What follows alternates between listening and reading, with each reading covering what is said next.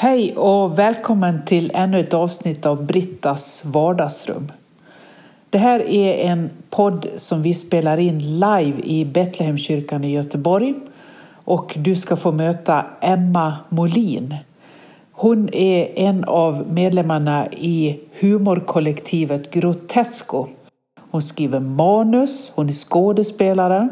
Vi pratar om en resa till Indonesien som hon gjorde för Världens barn för en tid sedan och också var med och programledde den insamlingsskalan.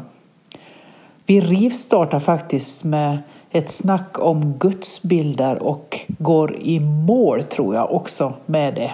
Egentligen tycker jag att hela samtalet handlar om det genom allt som hon lyfter fram och som vi pratar om med humor, glädje, kärlek, omsorgen om nästan.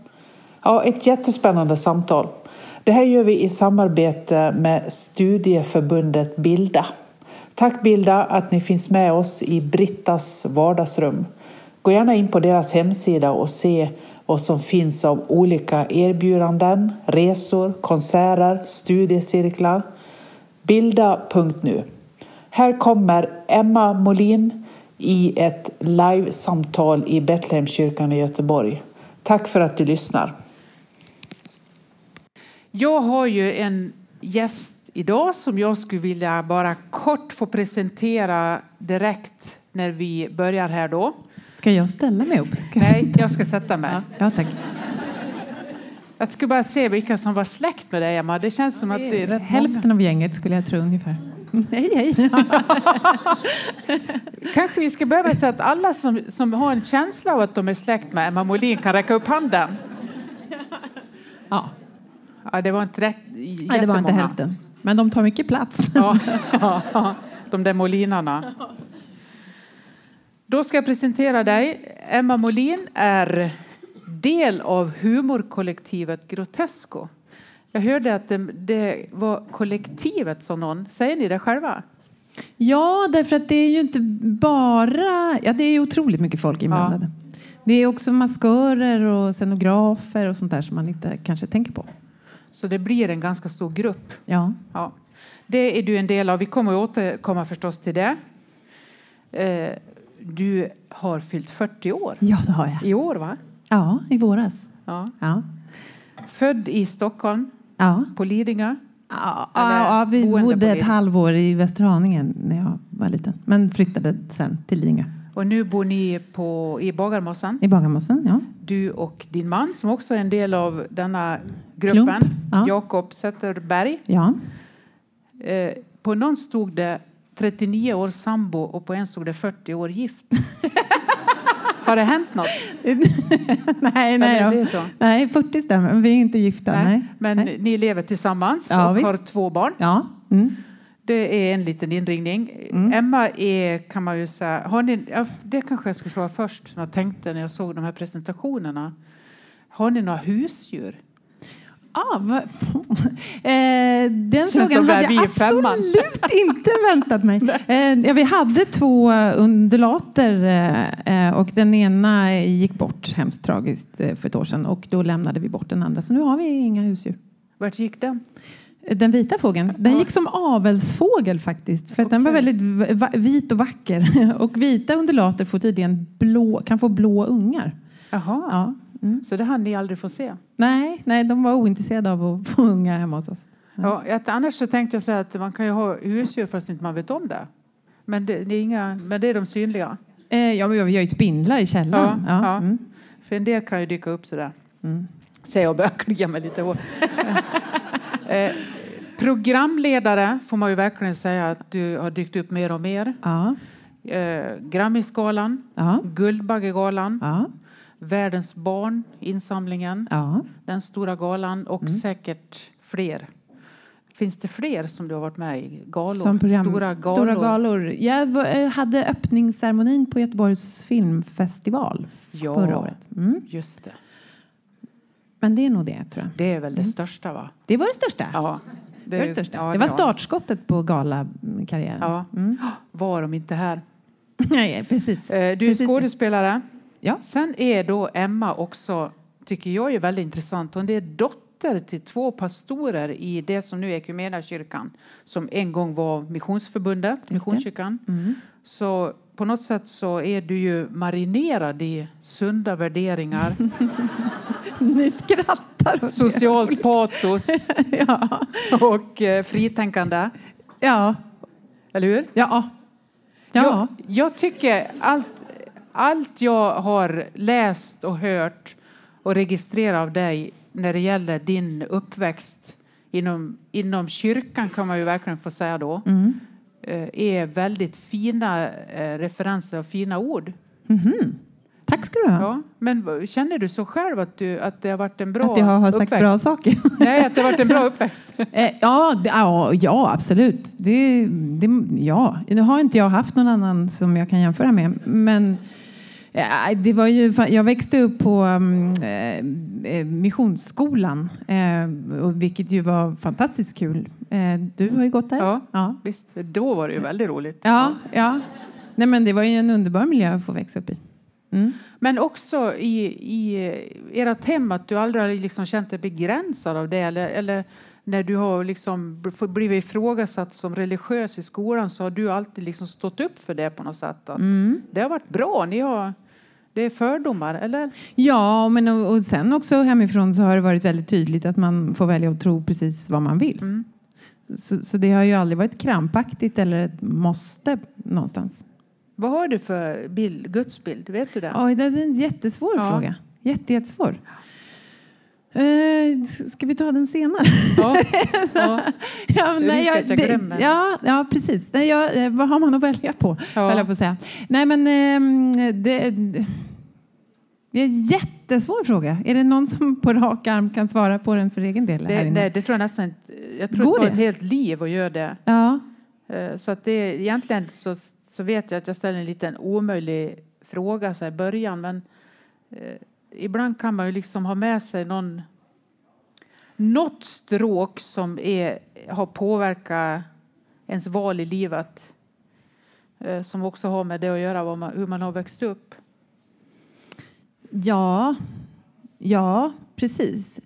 Det kanske inte är just gudsbilden som har påverkat mitt yrkesval. Nej. Men nej.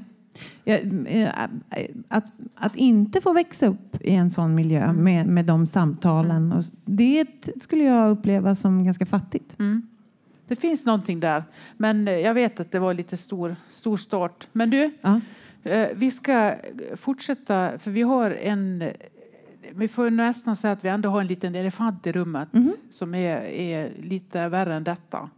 Så vi måste reda ut innan du och jag fortsätter. Okay. Som kan kännas som att vi behöver ta tag i det, Emma. Så att jag har en liten kort inspelning. Jag ska se om det funkar. Jag testar idag att det här ska gå. Så nu ska vi se om jag kan få igång det. Den ska nämligen vara väldigt spännande precis här då. Vi ska se här. Lyssna noga nu när detta kommer ut här. Få höra vad vi behöver ta tag i här. Jag börjar bli lite besvärad.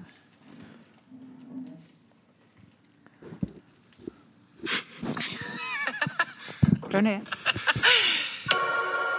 Det är någonting med Håkan Hellström som inte känns riktigt genuint för dig.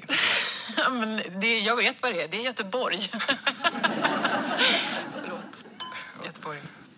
Göteborg som fenomen känns inte genuint. Nej, men det är väl inget som stockholmare. Jag har väldigt mycket släkt i Göteborg och jag kommer bli lynchad när jag kommer dit nästa gång. Men som stockholmare, man är ju så hatad så att du vet inga gränser. Är det så? Ja. Och då hatar du tillbaka helt enkelt? Nej, men jag går inte på den här värmen som de säger sig besitta. Nej, jag förstår. Och Håkan är en del av det, absolut. Det där kändes som vi behövde adressera. Det är så synd att min kusin Karl, som är gift med Eva som sitter här, inte är här. Därför att han är nämligen en ganska stor del av det här, skulle jag säga. För att han har ju alltid när vi var barn ropat med, jag fattar inte hur du kan bo i Stockholm! Det har liksom varit hans hållning. Nu han har mjuknat mycket. Det har han. Och jag har blivit hårdare. Alltså jag jobbade ett tag på P3. Ja. Och det var jättekomplicerat med den här dialekten. För att jag kom aldrig in i gänget, i P3-gänget. Det är svårt med att vara stockholmare. Det är snarast det är mer det än att det är problem med oss, utan du har en liten utmaning där. Ja, men så här är det pratas ju aldrig om det ur en stockholmares perspektiv. Det är alltid liksom så här, Göteborg och liksom alla i Stockholm är så dryga och hej och. Ja, men hur tror ni att det känns för en stockholmare för att höra det hela tiden? Ja. Det är ju fruktansvärt. Ja. Skicka lite värme nu. nej, jag köper den inte. Ja, det kan ni få göra. Jag hörde att det stod, kanske var igår, att Björn Ulvaeus har precis varit här för att han ska sätta upp Mamma Mia på Rondo. Jaha. För att han sa så här i den intervjun där, att det är ju allmänt känt att folk från västkusten åker inte till Stockholm för att roa sig. Så då får vi åka hit. Sa han det? Ja. Crowd pleaser. Ja. Det är lite den. Ja, han försöker göra sig vän mer. Ja. Så jag tänker lite så här. Vi har ju en ganska stor publik här. Hur många här har varit på Rondo någon gång? På någonting? Det är rätt många. Hur många har varit på Scalateatern i Stockholm? Titta, det är rätt många. Ja. Det är ett litet place för dig, va? Scalateatern. Ja, det är det. Vi har spelat där mycket. 2 utav Grotesco-medlemmarna är delägare och sen har vi varit där och spelat. Det känns lite som ett andra hem på något sätt. Det är mycket som händer där som är roligt. Jag firade min 40-årsdag där. Jag ser att Peter Karlsson och Blå Grodorna är där rätt så ofta också. Ja, det är han. Ja, just det. Det gillar ju jag då. Ja. Du ska få beskriva för den som har liksom kommit in i podden, lyssna efteråt. Var du sitter, vad är det för hur ser vardagsrummet ut som du är i Brittas vardagsrum nu? Vad vill du beskriva när du tittar ut här? Ja, det är ovanligt mycket folk för att vara i ett vardagsrum. Det är 2 stolar. Du är här, Britta. Och sen så är det en gul tapet med mönster. Och en sån här trevlig lampa med 2.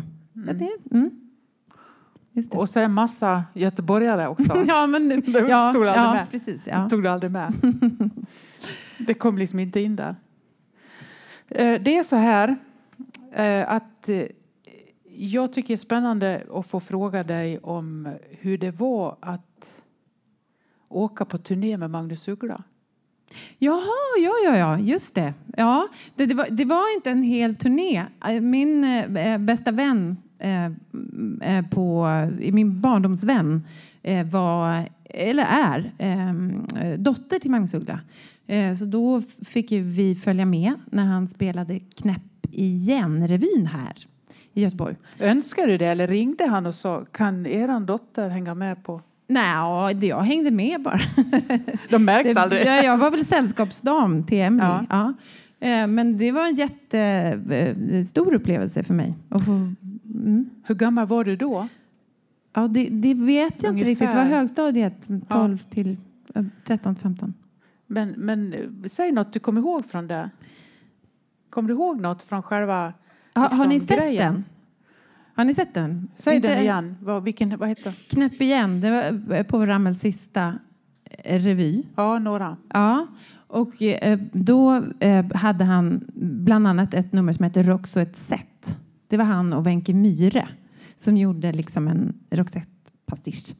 Och då fick jag och Emily vara med på det numret ute på scen. Och det var precis efter det att Povel kom in från scen och hade sin hatt med den här lilla snurran på sig. Han skulle ut efter oss.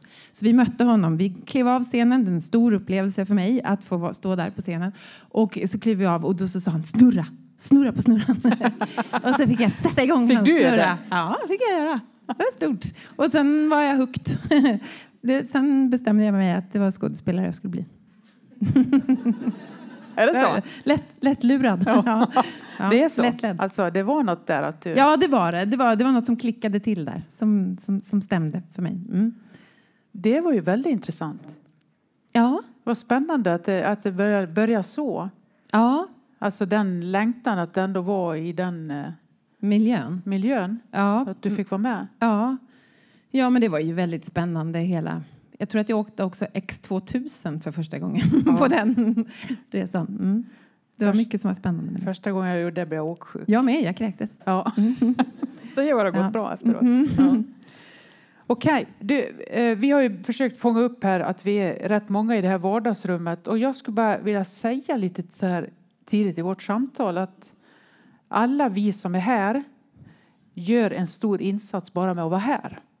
Den 100-lappen som ni swishar eller betalar i dörren, den går direkt in i det sociala arbetet som pågår här. En trappa ner så är det ikväll café med människor som behöver hjälp på olika sätt. Det pågår ständigt frukost, kaféer, samtal, handräckning, allt det som behövs till de som har det minsta. Och bara genom att vara här så är ni med i den insatsen som vi gör ihop med Räddningsmissionen. Och också du, Emma, bara genom att vara här är ju den som hjälper oss att få vara med. Så stort tack för det. Du gjorde en sån insats som var lite fascinerande när jag kom på det. Jag smsade dig inför den här kvällen. Och så tog det lite tid innan jag fick svar. Och sen fick jag ett svar att jag har varit i Indonesien. Det har varit lite svajigt nät. Och jag bara liksom såg framför mig en turist i Indonesien. Vad gör man där? Men vad kul. Ja. Sen slog jag på tvn någon dag efter och såg ett klipp. Och då var det ju med Världens barn. Just det. Vad var det du var på där på den resan? Det var Världens barngalan, vet ni vad det är? Tillsammans för det är många hjälporganisationer som går tillsammans för att samla in pengar till Världens barn. Och SVT är det som står för regin. Och då så var jag med på en sån reportageresa där vi besökte områden på Java, Indonesien, utanför Jakarta, som har blivit drabbade utav klimatförändringarna. Så vi var där för att göra ett inslag i den här galan. Hur upplevde du den resan? Vad hände? Ja, men det var otroligt omvälvande. Det förstod jag ju att det skulle vara. Och det var många ben i det. Men inför resan så läste jag på mycket om klimatförändringarna. Jag tänkte att jag var en ganska medveten person innan, men det var jag ju inte. Och så bara det uppvaknandet ihop med att få se rent konkret vad som händer. Jakarta till exempel måste de flytta på därför att 2050 räknar man att det är täckt av vatten. Och vad torkan gör. Men också att komma nära och se utsatta människor och barn på det sättet gör ju någonting med en, förstås. Jag såg något av de där klippen som var då där du mötte någon med ett litet barn som hade en CP-skada som drabbade dig lite extra. Ja. Säg något om det. Ja. Det är svårt att prata om och sen, det är klart. Men, men det var en mamma, det var nog sista dagen vi träffade henne, som bodde med en man som hade psykiska problem. Grannarna klagade över att han klättrade på taken. Och hon hade ganska många barn. Och så hade hon den här lilla 5-åriga pojken som var inte större än så, som hon bar på. Och som jag fick träffa.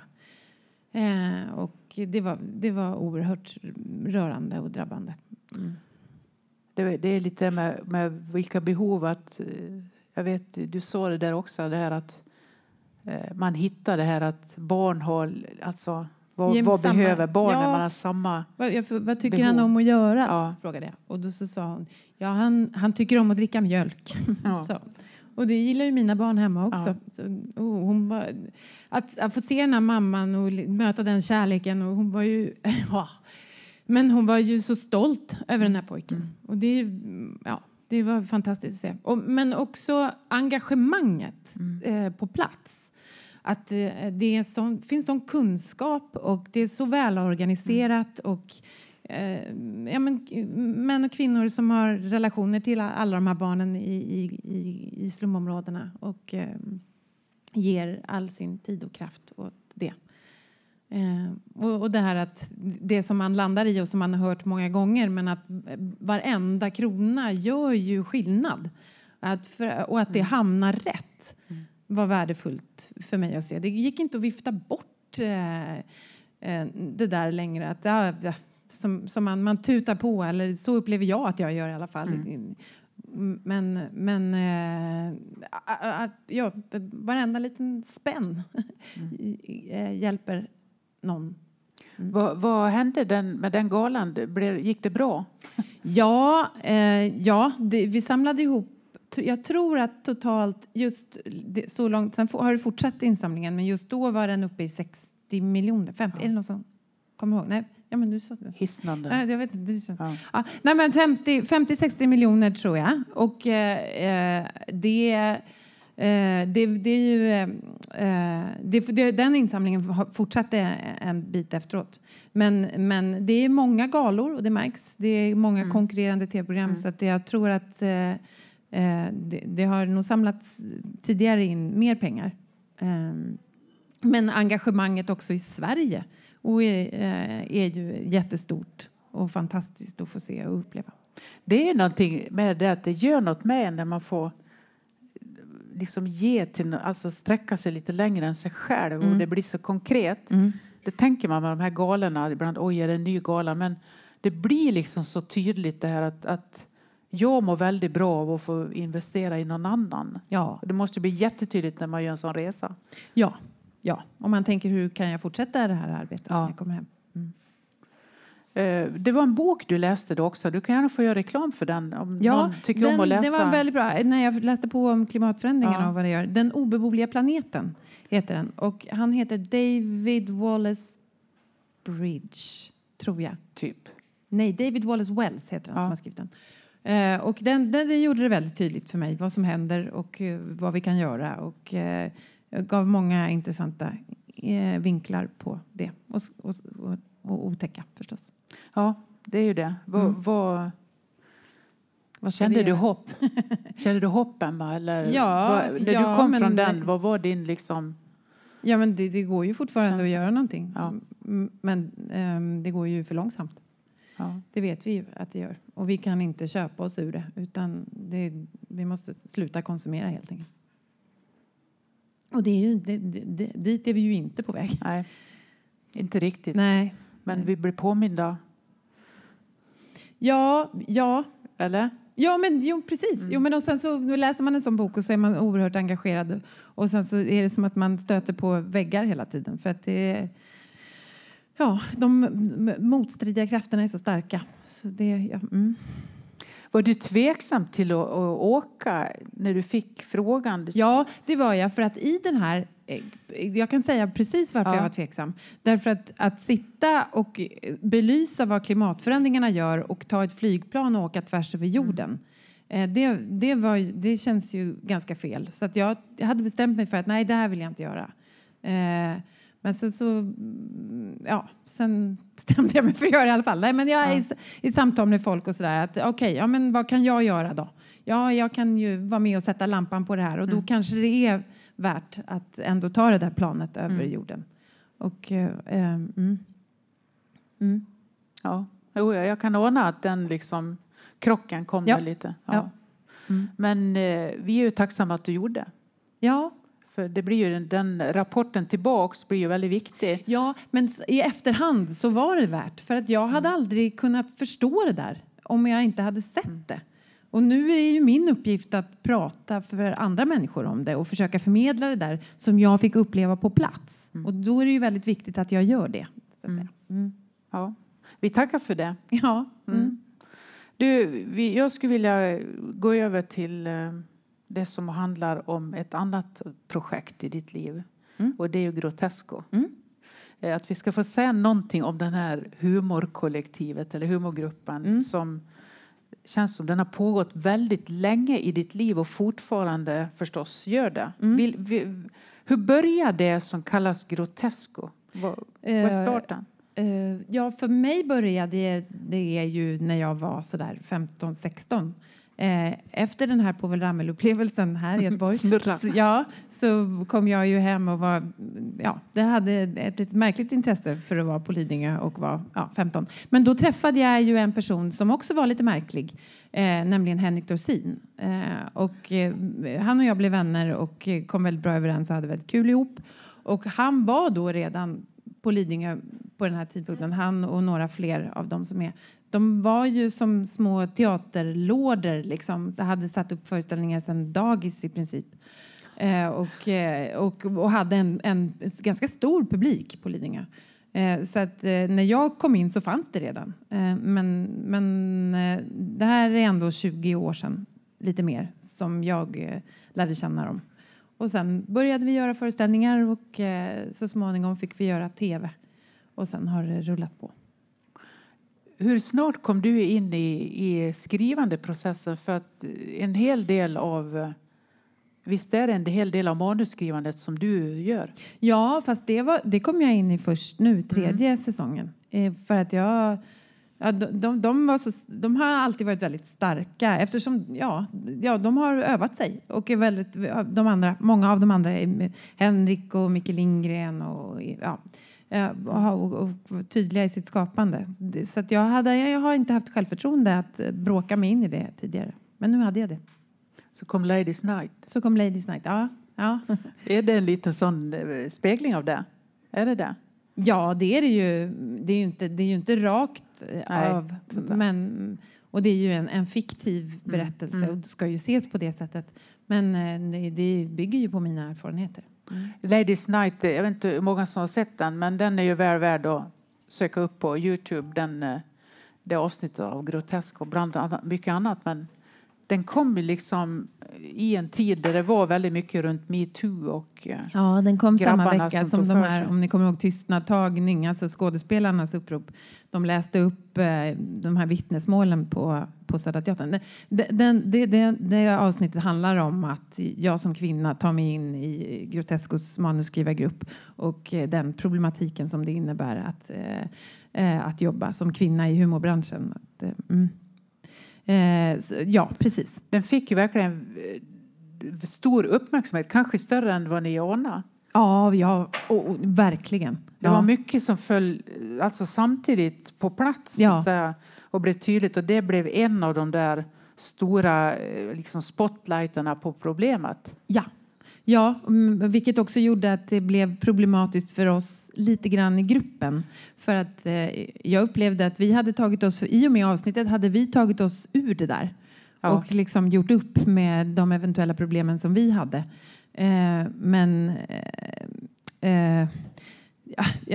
Eftersom det helt plötsligt så fanns det liksom männen i gruppen ställde upp på att spela väldigt sexistiskt kan man väl säga, och det avsnittet avslutas med att jag petas ur eller hoppar av. Alltså jag bearbetar så mycket så att jag till slut ger upp och hoppar av manus och de hurrar. Så att de tog ju rollen av att vara de här svinen. Men det är ju också skådespelare. De i rollen som skådespelare. Ja. Men det hade folk just för att kraften var så himla stark. Precis just då. Och alla de här vittnesmålen och ingen visste vad det skulle ta vägen. Så fick de mycket kritik. För att folk kunde inte riktigt skilja på deras fiktiga karaktärer och riktiga. Man fattar ju nästan att det skulle kunna vara så. För att det är liksom så laddade scener på något sätt. Och att jag läste någonstans nu efteråt så att Emma Molin spelar Emma Molin. Liksom. Ja, men vi spelar oss själva med våra egna namn. Och det där är ett grepp som vi i gruppen har använt tidigare. Så att det är ju ett sätt som vi berättar på.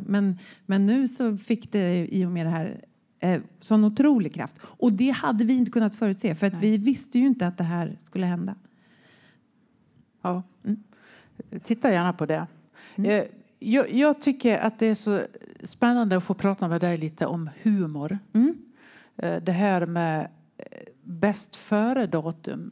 Det är någonstans, tänker jag, att ni är groteska och alltid har ni har ändå alltid på något sätt ett budskap, ett ärende. Och så ligger det i tiden oftast då. Blir det bäst före liksom? Finns det humor som bara är en viss tid och sen är inte roligt längre? I era, tänker ni så någon gång att vi gör det nu och så vill vi berätta detta? Ja, men när man gör tv till exempel så skriver man ju manus och sen ska det spelas in och sen sänds det och då har det gått ett år. Ja. Så då i den processen så tänker man mycket, nej det här kommer ju inte vara aktuellt om ett år. Det är ju men sen all humor tål ju inte att åldras. Nej. Så är det ju bara. Och jag vet inte är det exakt vad det är som gör att allt inte klarar av det. Men, nej, men det är intressant. Nej. Vad det är. Det är intressant att se egentligen vad det är som överlever med tid. Och varför det gör det. Någonstans i den här, som jag tycker ni har den här intellektuella satiren som har oftast en väldigt viktig berättelse. Och görs på ett sätt så att ibland kan man liksom, är detta på allvar? Är detta, vad tycker ni så här? Du vet, ska man kunna tänka. Så känns det ju som att den är aktuell här och nu i berättelsen. Men formen måste ju hålla. Sättet liksom att berätta är ju liksom väldigt spännande. Ert sätt tycker jag. Jätteintressant. Mot att det bara är roligt. Pang i dörrar. Just det, ja, nej men det har ju blivit lite grann vårat signum att rama in saker och ting. Ja. Och det är väldigt roligt att jobba så. För att man som ur ett skådespelarperspektiv får man ju man knuffas ju in i väldigt ohanterbara situationer ibland faktiskt. Eller får göra saker som man absolut aldrig skulle fått göra i ett annat sammanhang. Sjunga opera till exempel. Ja. Eller musikal i riksdagen. Musikal, rappa i riksdagen. Nej, det jobbet hade jag inte fått annars. Nej. som representant för Sverigedemokraterna. Ja, nej, precis. Rappa i riksdagen. Ja, i flyktingfrågan. Det är inte alla som får det. Nej, precis. Nej, det är ju det som är väldigt kul med att jobba med humor. Att man får göra lite av varje. Händer någon gång när du skriver och ni skriver ihop. Ni jobbar väl väldigt mycket ihop. Men i den processen att du någon gång tänker, har en sömnlös natt och tänker, nej men hjälp, vad landar detta? Ska vi verkligen? Men det tycker jag nästan är ett kriterium. För att ska det vara värde så måste man röra sig i det landet. Det får inte bli förtryckt. Humor får aldrig bli det, för att då blir det tråkigt. Och det får inte vara förutsägbart. Och då måste man ju väcka sig själv också. Ja, men fortsätt. Berätta mer. Det tycker jag är jättebra. Ladies Night är ju ett jättebra exempel på sömnlösa nätter. För att det hade ju också kunnat, hade inte det här liksom med MeToo hänt, eller hade folk inte tagit emot det på rätt sätt, då hade det ju kunnat handla om bara mig som person som inte tar mig in i manusgruppen. Och det hade ju också kunnat handla om, för det som riskeras också är så här, jag kanske inte har fått vara med i manusgruppen för att jag helt enkelt inte är tillräckligt bra. Och nu gör jag en stor sak av det och det sänds på tv. Ja. Det är ju ett jätterisktagande. Så hade det ju kunnat bli. Det låter som en sömnlös natt. Ja, ett par. När märkte du att nej, men det här håller? Det var jag vet inte. Nej, men hela MeToo började ju med Harvey Weinstein i USA och sådär. Då kände man men då var det ju också så här, kommer det här bli passé? Kommer det här ha blåst över när det här ska sändas sen? Ja. Humor och självdistans ligger lite i det här också, tycker jag då. Ja, hur menar du då? Jo, det här att jag anser lite att människor som är helt utan humor inte kan liksom se den delen, tappa lite självdistansen. Man måste kunna kliva ur sig själv och titta ibland för att se vad är det som händer här och liksom se ibland ovanifrån eller också med lite humoristisk blick på vad gjorde jag nu, hur reagerar jag på detta? Då menar jag att det är viss självdistans. som gör att den glipan blir väldigt viktig. Och om den aldrig finns tycker jag det kan bli väldigt obehagligt. Ja. Att det blir, till exempel, jag skulle kunna säga i mitt yrke som pastor så skulle det kunna bli väldigt maktfullkomligt och trångt om jag aldrig liksom vågar släppa taget, öppna det, sårbarheten, humorn, se på mig själv så. Ja, men kan du ibland också tänka vad skönt det skulle vara om jag slapp titta på mig själv så här? Med ett humoristiskt sätt, eller hur? Jag menar att jag slapp ifrågasätta mig själv hela tiden. Bara fick vara i fred. Bara fick vara arg och tråkig. Ja, inte? Ja, kanske. För att man kan ju också hamna i ett väldigt självtvivel för att man gör humor av sig själv hela tiden. Ja, det blir ju en ironi. Ja, och vilket ju kan också bli ointressant. Ja. Men så det är den där balansgången ju. Ja. Att ta sig själv på allvar men ändå ibland studsa och se det utifrån.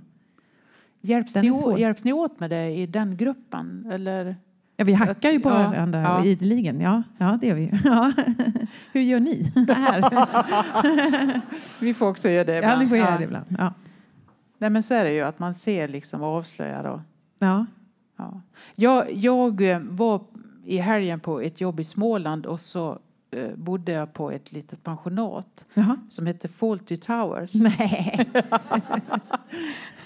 En natt bodde jag där. Och bara att jag liksom bodde där gjorde att det var så roligt. Ja. För jag var liksom direkt... Tänkte du varför har just jag hamnat här? Ja, vad säger det om mig? Ja, det säger det. Nej, jag var inte så analyserande. Jag mer kände bara... Och vad roligt liksom. Att jag gick direkt igång i de sketcherna. Jag kunde liksom se liksom John Cleese komma instärpande där liksom. Ja. Och så att det blev väldigt roligt. Och det är en form av humor som egentligen...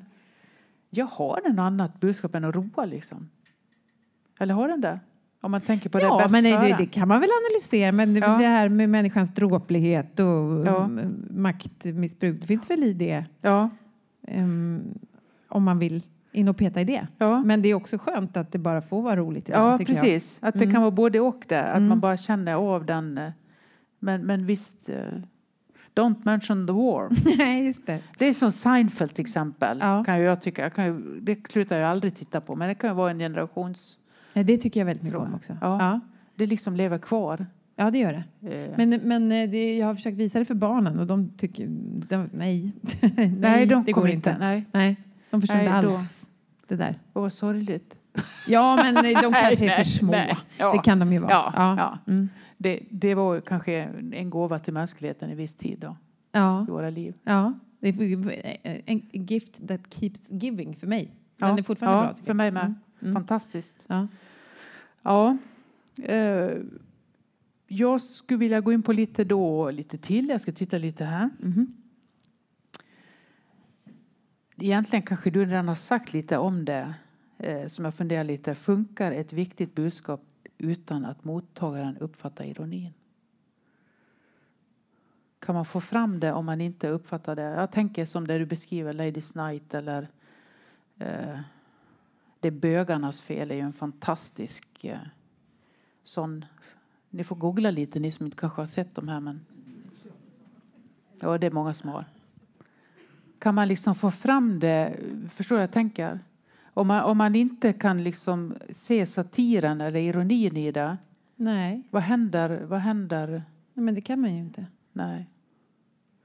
Där tycker jag att ni är modiga då. Ja, men man får väl ge upp tanken på att man ska få med sig alla. Ja. Det kan man ju inte. Nej. Finns den styrkan liksom i att vara i den gruppen? Att ni har... Att vara i en grupp finns ju en enorm styrka om man vågar ju mer. Förstås. För att jag tänker att ni har liksom jobbat ihop så länge och så tätt med så mycket av de här fantastiska... Ja, precis. Ja, men visst, det har ju sina för- och nackdelar förstås att vara i en grupp. Men man blir modigare, tror jag. Ja. För att man har flera med sig. Man lutar sig lite mot varandra, eller? Ja.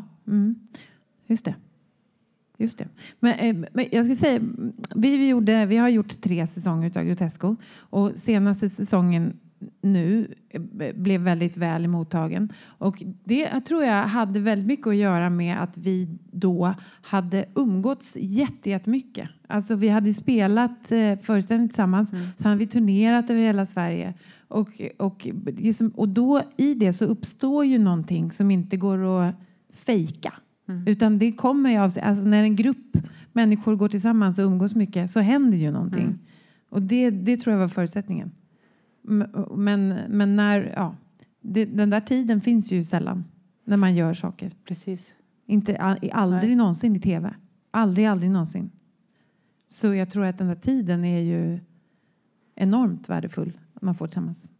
När du skriver manus och skriver för det, gör du det själv någonting eller gör ni det alltid ihop? Vi brukar spåna ihop och sen så delar vi upp oss.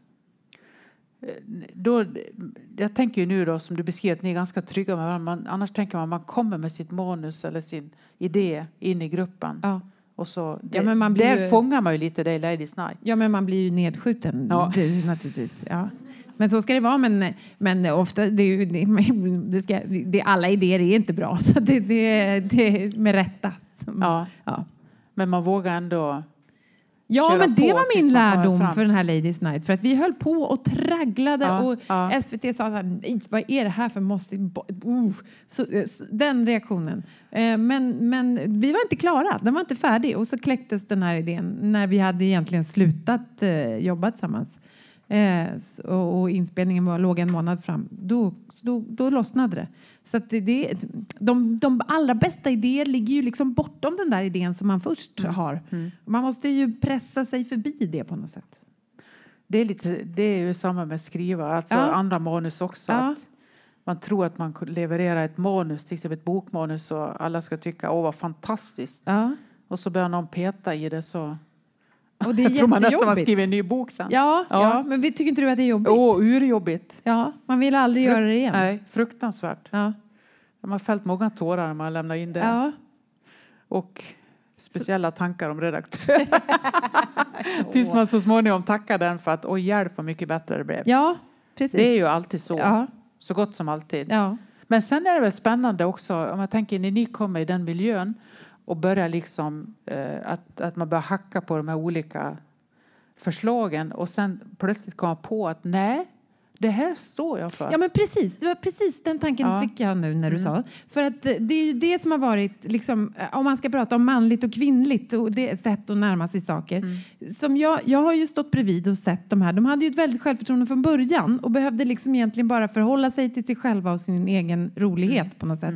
Medan jag upplever att som kvinna överhuvudtaget så ska man vara så himla mycket. Och liksom, och så kastas man liksom ur spår. Och där någonstans förlorar man självförtroendet. Och för att kunna göra en sån här sak så måste man ha det där självförtroendet. Man får inte förlora det. För att då tappar man det. Man måste tjata sig igenom saker. Ja, och det är en väldigt seger när man någon gång också får göra det. Och märka att nej, det här... Och jag kan motivera så här. Jag står för detta och så här ska det vara liksom. Ja. Så grattis till oss när vi har gjort det. Ja. Du, vad ligger närmast för dig framöver? Vad har du för projekt på gång? Man får aldrig säga det. Det är så tråkigt. Men vi är lite vi bor ju i Göteborg så vi vet ju inte vad som händer i Stockholm. Vi vet ju mycket mer. Ja, men jag ska vara här lite grann. Ja. Och, jaha, här sa du. Ja, men jag säger inte vad det är. Men jag kommer här lite grann. Och får ni räkna ut själva. Men och sen så kommer jag vara i Stockholm lite grann.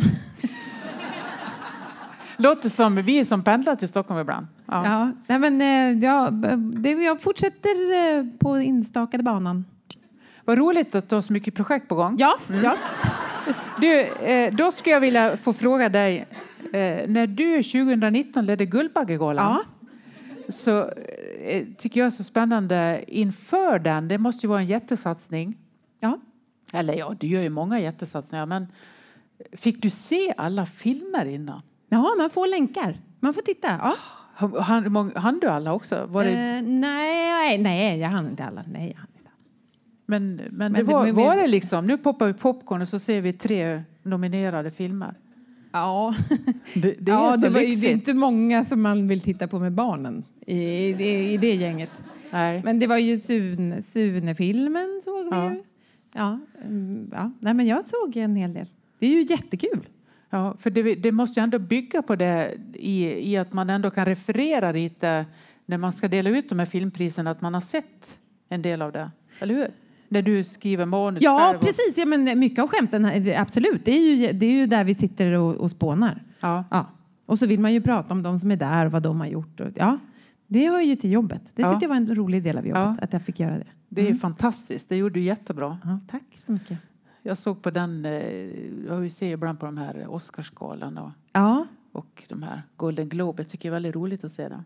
Ja. Och det är mycket den grejen tycker jag är jätterolig. Ja, när de skojar. När de skojar med de olika, både skådespelare och regissörer och vandrar runt lite så här och fångar upp. Ja, men det är ju en firmafest. Ja. Det är det ju. Det är ju inte tal om det. Det var jättekul att vi fick vara med på den då, 2019. Det tackar vi för. Just det, 2019. Ja, det var bra. Ja. Du, vi går mot avslut av den här kvällen och är ju otroligt glada att du mitt i allt det du står i kom ner hit. Ja, jag är jätteglad att jag fick komma. Känns väldigt, väldigt roligt. Roligt. Vi återkom aldrig till gudsbilden, men jag känner att den var lite svår i början. Men jag tycker att din berättelse om Indonesien var en stor sån berättelse. Om omsorgen och hos den minsta. Så tack för det. Ja, nu har du tagit min. Jag tar den. Säga mer. Ja, men det här är ju mycket mamma och pappas miljö som jag rör mig i nu. Jag tycker att det är svårt att hitta orden mycket när det handlar om det förstås. Du gör jättebra. Tack. Ja, pappa skulle väl inte leda Guldbaggegalan så himla bra heller.